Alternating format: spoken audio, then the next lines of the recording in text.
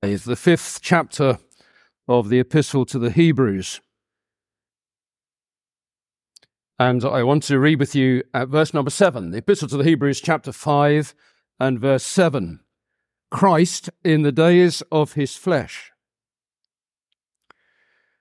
when he had offered up prayers and supplication with strong crying and tears unto him that was able to save him from death, and was heard in that he feared. Sometimes that is rendered, he was heard for his piety. As we've been thinking, a word closely connected with that idea of godliness, a proper disposition and attitude to God. Was heard in that he feared. Though he were son, yet learned he obedience by the things which he suffered. Now, some verses, please, in chapter 10, secondly and finally. Hebrews chapter 10, and reading at verse number 19. Having, therefore, brethren, boldness to enter into the holiest by the blood of Jesus, by a new and living way which he hath consecrated for us through the veil, that is to say, his flesh, and having an high priest over the house of God, let us draw near with a true heart, in full assurance of faith, having our hearts sprinkled from an evil conscience and our bodies washed with pure water. Now the Lord will bless to us, as he always does, the reading of his word. It was a very difficult thing to be a first century Hebrew, a first century Jew converted to Christ. And as the writer to the Hebrews is writing to them, he recognizes this. And he knows that there is so much against them. There is so much persecution, so much misunderstanding. And the great thing in the Epistle to the Hebrews when you read it is to remember that these are great encouragements to those who were in need of encouragement. They were weary. They were fainting in their mind. We read later in chapter 10, in chapter 12. And he wanted to bring them great encouragement. And you could understand it, that if you were a first century Jew, now converted to Christ, that maybe some in your family would come to you and they would say, why are you doing this? What have you got? You're following a man who was crucified. That's the last thing that the world saw of him. He was crucified in weakness, they might say to you. And you follow him? Yes, we follow him.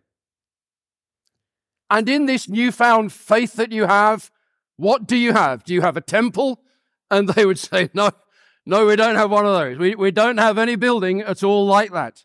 Nothing. Do you have a tabernacle? Not even a temporary structure like that. Not one of them. And do you have a priesthood? We have a priesthood. It was ordained by God. Do you have a priesthood? And they'd look around and they'd say, well, no, we have no distinctive priesthood. We have no people who represent us in the presence of God with distinctive clothes and a distinctive position. No, we don't have that at all. And do you have any grand choirs? No, we don't have those either. And do you have big orchestral music with which to worship God? And they would say, no, we haven't got any of that either. And they would say, well, what have you got? And these believers might be just stretched to tell them exactly what they have, with any advantage over what they had in Judaism. And the writer to the Hebrews, whoever he was, I think you know who he was. The trouble is you might all know differently who he was, but you know who he was. Anyway, the writer to the Hebrews, he's going to write to them, and he's picking up his pen and his paper, And he's going to say to them, listen, I want you to be encouraged because what you have is far greater than anything and everything you ever had in the days of your Judaistic faith. He says, do you know something? The Son of God is greater than angels.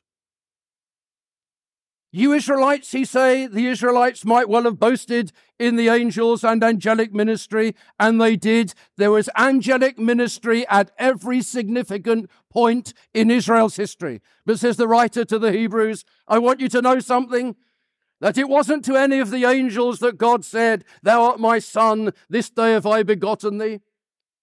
And when God brings again his Son into the world, it shall be to the angels that he says, this is my Son, worship him. I want you to know, he says, that in the world to come it won't be angels that have the governance of that age. They are the dominating influence in this present age. But in that age to come, no. This will be God's Son and those connected with him, but this will be God's Son, greater than angels in that millennial kingdom. Oh, and he says, and by the way, he was greater than Moses. Moses was a servant in God's house. Christ is son over God's house. Just bear that in mind for a little later in what I want to say to you. Christ is son over God's house. Oh, and by the way, says the writer to the Hebrews, I want you to know he's not only greater than angels, Israelites boasted in angels, and not only greater than Moses, in whom they also boasted, because I want you to understand he's greater than Aaron. And not only is he greater than Aaron, but he's also greater than Melchizedek. Oh, and by the way, he operates in a far greater tabernacle. And he's going to say the sacrifice that Christ offered at the cross is far greater than all of those sacrifices in Old Testament times. And he said, I want you to understand something. That the Savior who is your Savior, and the great high priest who is your great high priest, and the great priest who is your great priest, is now somewhere where angels will never be. And Moses will never be, and Aaron will never be, and Melchizedek will never be. In a scene really nothing like the scenes that you have ever known in your Jewish history. He says he's at God's right hand, a place reserved uniquely, entirely, and wonderfully for the Son of God. Chapter 1, he's at the right hand. Chapter 8, he's at the right hand. Chapter 10, he's at the right hand, all because of a finished work. Chapter 12, he's at the right hand of God because he's walked the path of faith and he's done it perfectly. And this is the outcome. This is the issue. He's at the right hand of God. Well, that would surely make you want to be a Christian.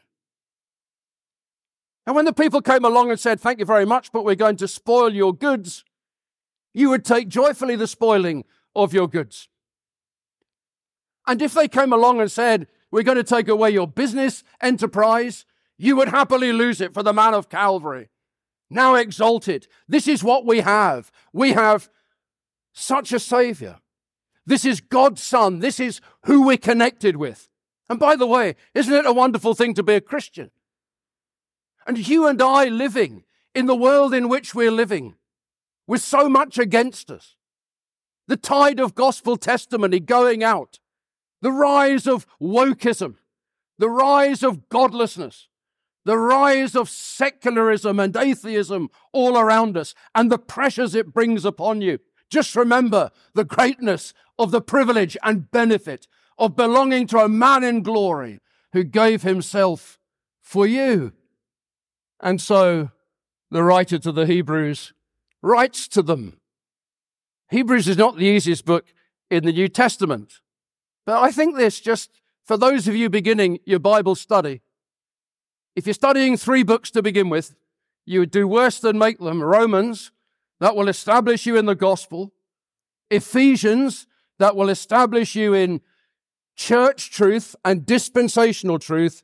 And Hebrews, for the reasons I've just said. When you come to chapter 10 of this epistle, you have 3 things at the beginning of the chapter that lead into the verses that we have read. And it's not the only chapter in the Bible where this happens and in this order.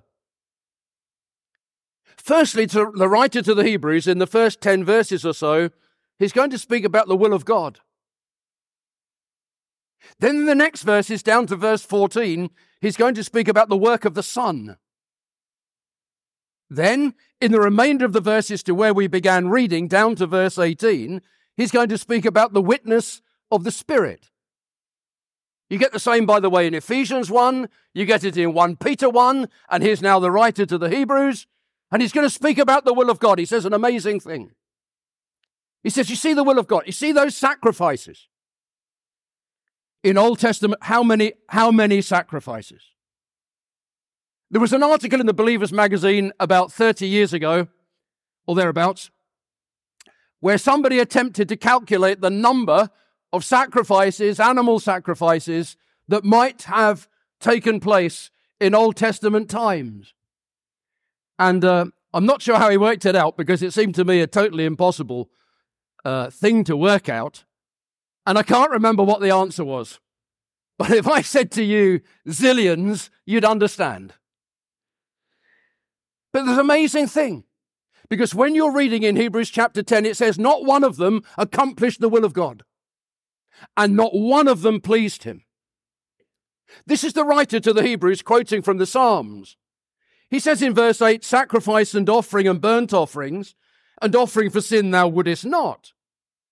That's to do with the will of God. Thou wouldest not. He says, neither hadst pleasure therein. Isn't that amazing?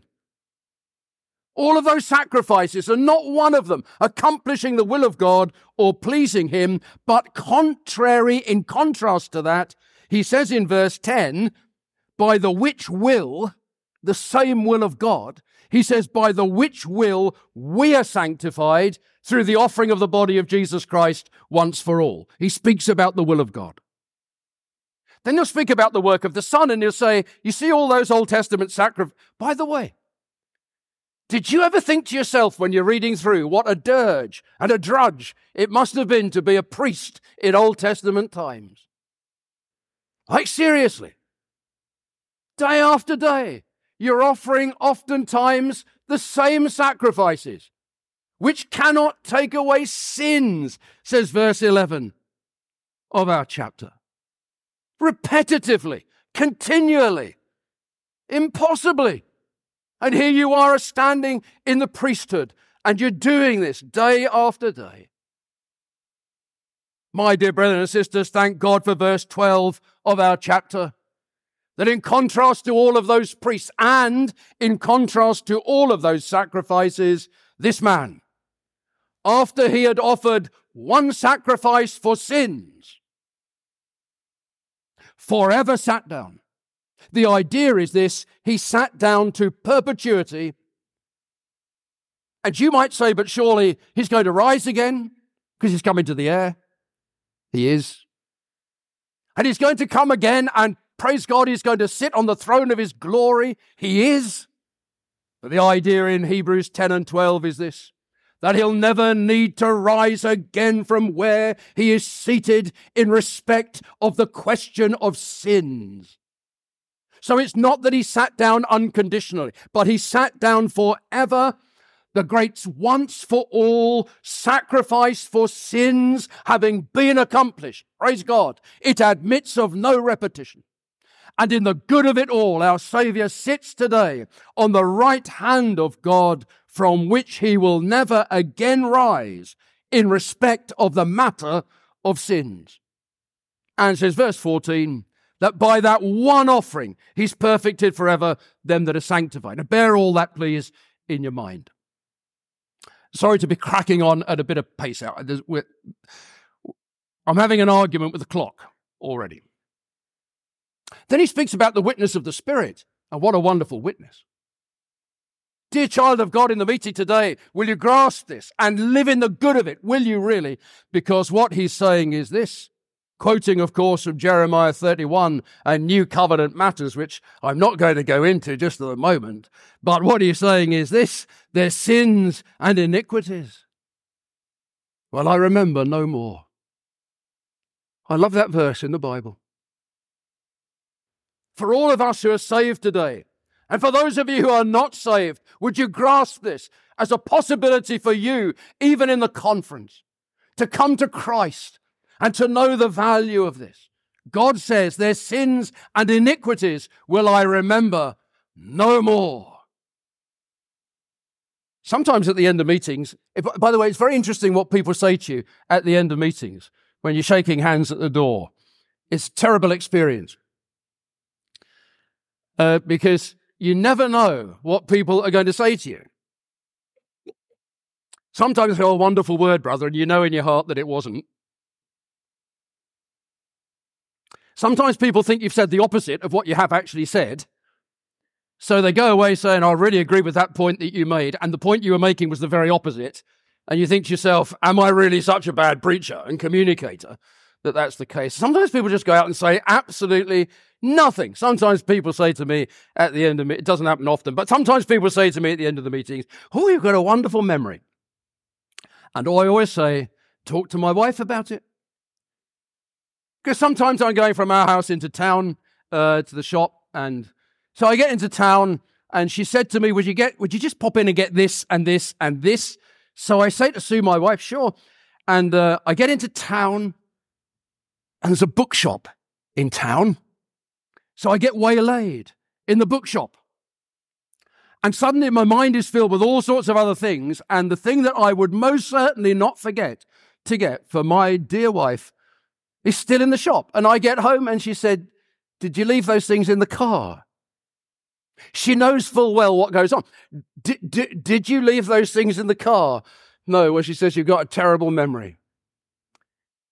But you see, when you come to this verse, this is nothing to do with God forgetting. This is God as judge.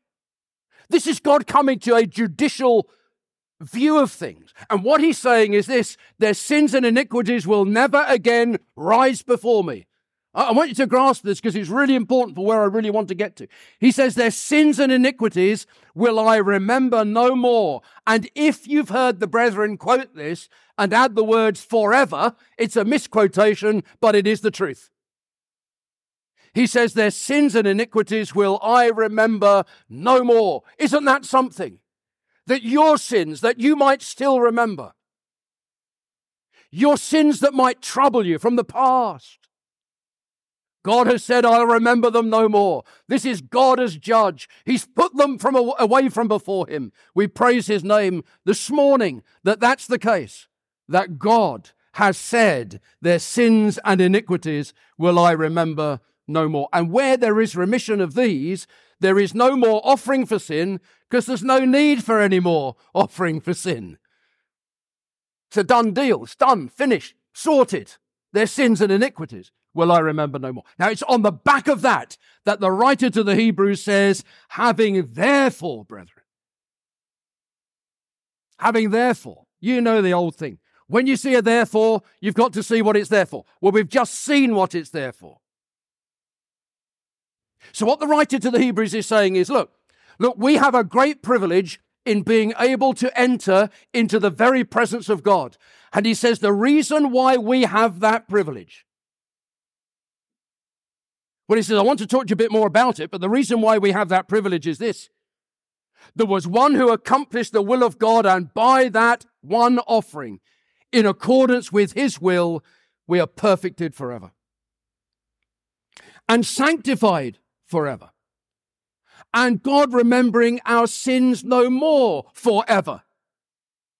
And therefore, he says, in the light of that, we have boldness. And we have boldness as we enter into the holiest.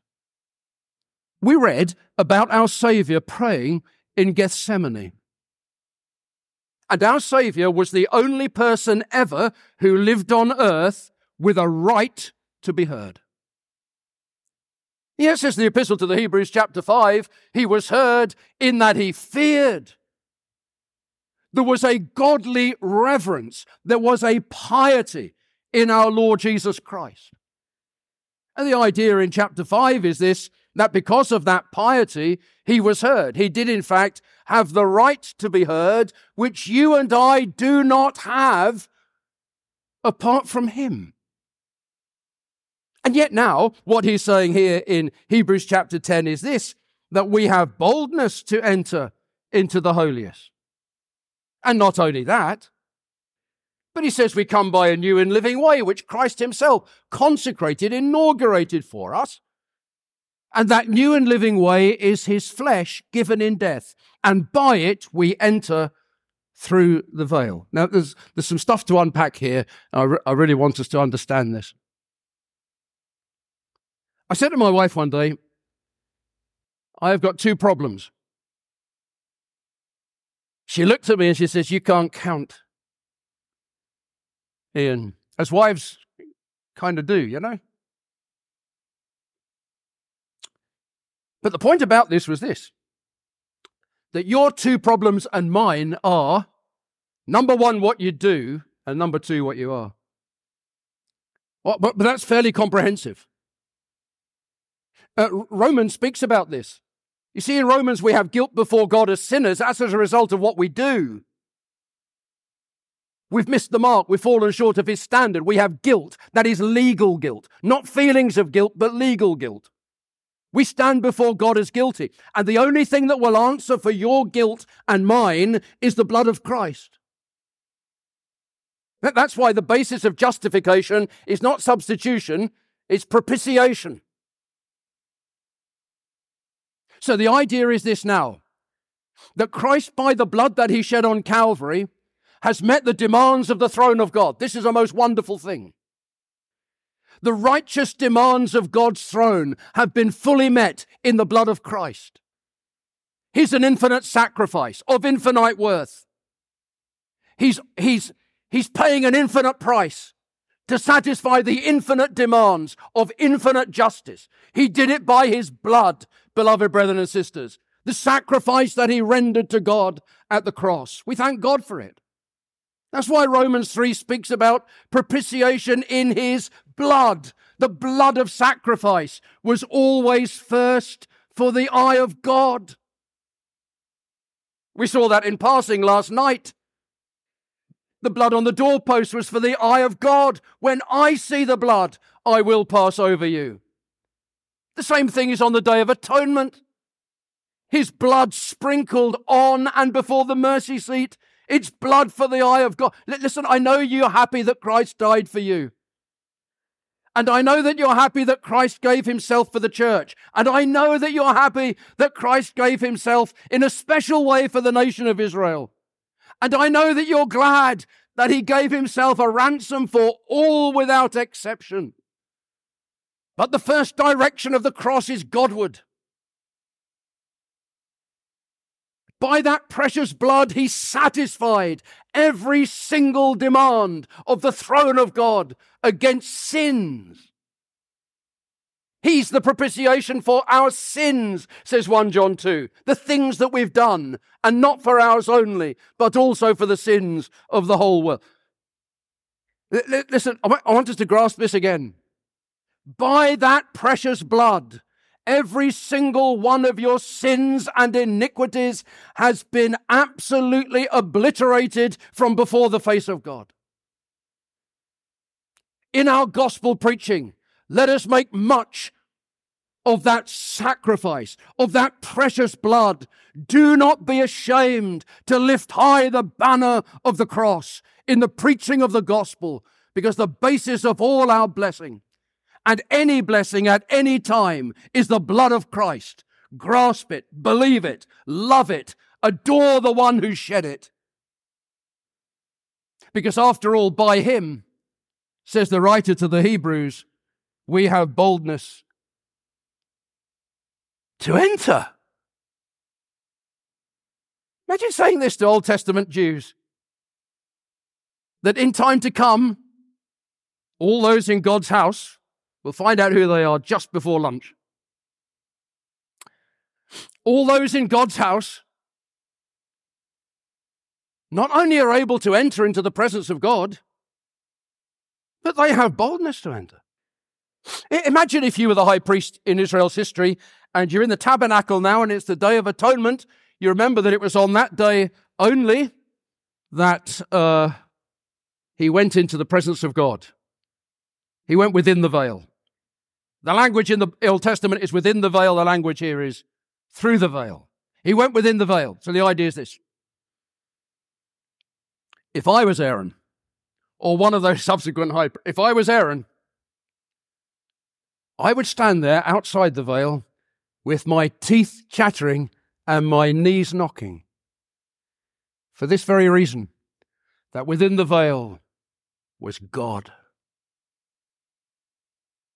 Here's the mercy seat, the lid of the ark, with cherubim beaten out, each end of the mercy seat, looking towards each other, looking down. That mercy seat was the throne of God. The New Testament speaks of it, the Old Testament speaks of it rather, as the throne of the God of the whole earth. It's where he was. He was between the cherubim. And Aaron, going into that presence of God, would discover this, that if he went in without the incense, if he went in without the blood, that would be no throne of mercy, no mercy seat. That would be a throne of judgment, because he was going in to the very presence of God. And would any of the other Israelites think of entering into the holiest of all in the tabernacle? Not on your life, they wouldn't. It would never occur to them that they might be able to enter into the holiest of all, where God is. Praise God for this, my beloved brethren and sisters. This verse is telling me and you this morning that we have boldness to enter. And by the way, when we enter through the veil. Not a rent veil. Remember that bit. You know, sometimes we sing, maybe you do, the veil is rent, lo, Jesus stands, and all that.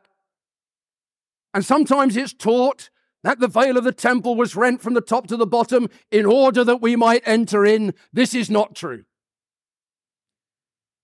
God is not behind a rent veil. The point about the rent veil was that God was going to come out in grace and in mercy to Gentiles. Praise God, he did. No, the imagery here is the tabernacle, the veil standing. This is in the wilderness. Here's the veil hanging in the tabernacle. And just as the high priest went within the veil, so now says the Lord, not in an earthly material tabernacle, but in that of which it spake, the very sanctuary where God is now. Using this imagery from the tabernacle, he says, we have boldness to enter, and we enter through the veil, says verse 20. And why do we have boldness? We have boldness because of the blood of Jesus. Praise God. That blood that has dealt with everything that I have done, which was a huge hindrance to me ever entering into the presence of God. Grasp this. We have boldness. It means we can speak freely.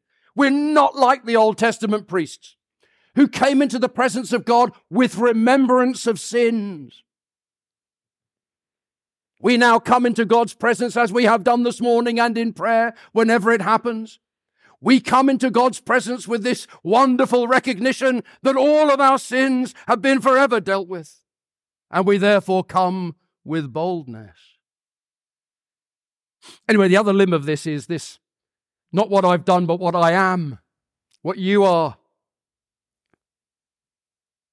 The Bible, the Bible, well, when you read the Bible, you really realize what you are.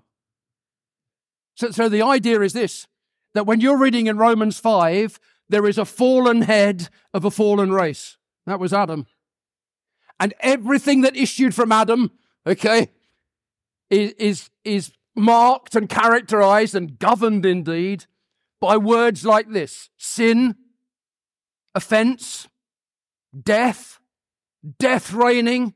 It's a whole range of really awful words, of things that are true of those who came from Adam. And I have a problem, and you did, as a sinner before God, which was this: not only what I've done, but what I am, a sinful child of Adam's race. So the second inhibition to me entering into the presence of God was not now what I've done, but what I am. And as a child in Adam's race, I'm an enemy of God. I'm alienated from the life of God by sin and wicked works. I You remember, you are a sinner not because of what you do, but because of what you are. So that needs to be dealt with. Now listen carefully. By the blood of Christ, what I have done was dealt with once and for all. Christ died for me. He gave himself for me. But another thing happened at Calvary, which is a wonderful thing and not often preached, which is this, that when he died, I died. The man that I was, as a child in Adam's race, was brought to an end in death in the death of Christ. So in other words, he died not only on my behalf, and he died, this is the language of faith, not only as my substitute, but he died as my representative. So when he died on my behalf, or as my substitute, he went to Calvary alone, he died alone. But when he died as my representative, he took me with him. That's the teaching of passages like Romans 6. Romans 5 on reconciliation. It's the teaching of all the major reconciliation passages. It's to do with his death. He's actually entering into death, and he took me with him. The man that I was in Adam was brought to an end in death in the death of Christ before the face of... Oh, have you ever recognized that? To me, that's one of the most liberating truths in the New Testament. I don't know what the name of your polish is for your furniture here in America, but we have Mr. Sheen. And see, when you got saved, there wasn't some kind of application of a spiritual Mr. Sheen and a yellow duster. Don't you polish up well? You're just an old sinner underneath all of that, but you polish up well. That's a second-rate view of salvation, let me tell you. I praise God that the man that I was in Adam was brought to an end in death in the death of Christ. That's why in verse 19 it speaks of his blood in relation to my sins, but in verse 20, the new and living way which is consecrated for us is, listen, it is his flesh. And the idea in that, when you read it in the New Testament, is his flesh given in death. He dealt entirely with the man that I was in Adam, in his death, as in his death I died before the face of God. So what that means is this, that everything that hindered me, everything that was an obstacle for me to enter into God's presence has been cleared in the work of Christ. Isn't that just tremendous? Nothing left undone. Nothing outstanding. I have a list of things on my desk at home, outstanding. It gets longer every week. It's terrible. I read that list sometimes. I'm ashamed at what I haven't finished. Praise God for this finished work. Nothing to add to it. Nothing can take from it. This is the work of our blessed Saviour. He's cleared the way for us, not only to be saved, but now, as we have done in the meeting this morning and shall do, to enter into his very presence. Will you grasp this? Look, by faith and in spirit, we come into the very presence of God. In other words, that is our place of worship. So our halls, buildings in which we meet, they're not our sanctuaries, they're not our tabernacles, they're not our places of worship. You don't need a building for that. You can meet in a forest. I was meeting with the believers in Ukraine, and they all gathered just in the open air, in the place where we were. And our place of worship isn't here, brothers and sisters. It was in Old Testament times. The place of worship was the tabernacle, the temple. But our place of worship now is this: the Father seeketh worshippers, and they that worship him must worship him in spirit. That's not just in the power of the Holy Spirit, but it is this, that by faith and in spirit, when we pray, when we're engaged in worship, we enter into the very presence of God. Isn't that something?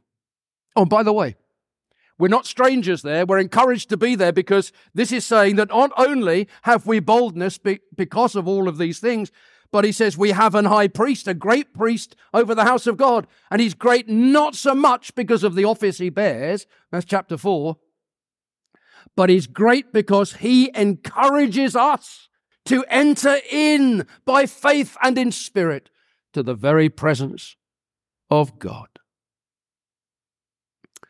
It was said of the late Mr. W. Faraday, none of you heard him preach. He died a long time ago. It was said of the late Mr. W. Faraday that he was lying ill. He was known for his terseness. He was lying ill in bed, and somebody came to see him. Brother came to see him. So after a little while, he said to Mr. Faraday, perhaps I'll just pray and then I'll go. So he begins to pray. He says, "Our Heavenly Father." "Oh, stop it," says Mr. Faraday. "Stop it." He said, "Look, if it is that you pray in those terms, Matthew 6 teaches to pray, 'Our Father which art in heaven,' it assumes that you are on earth and there is a distance to the Father.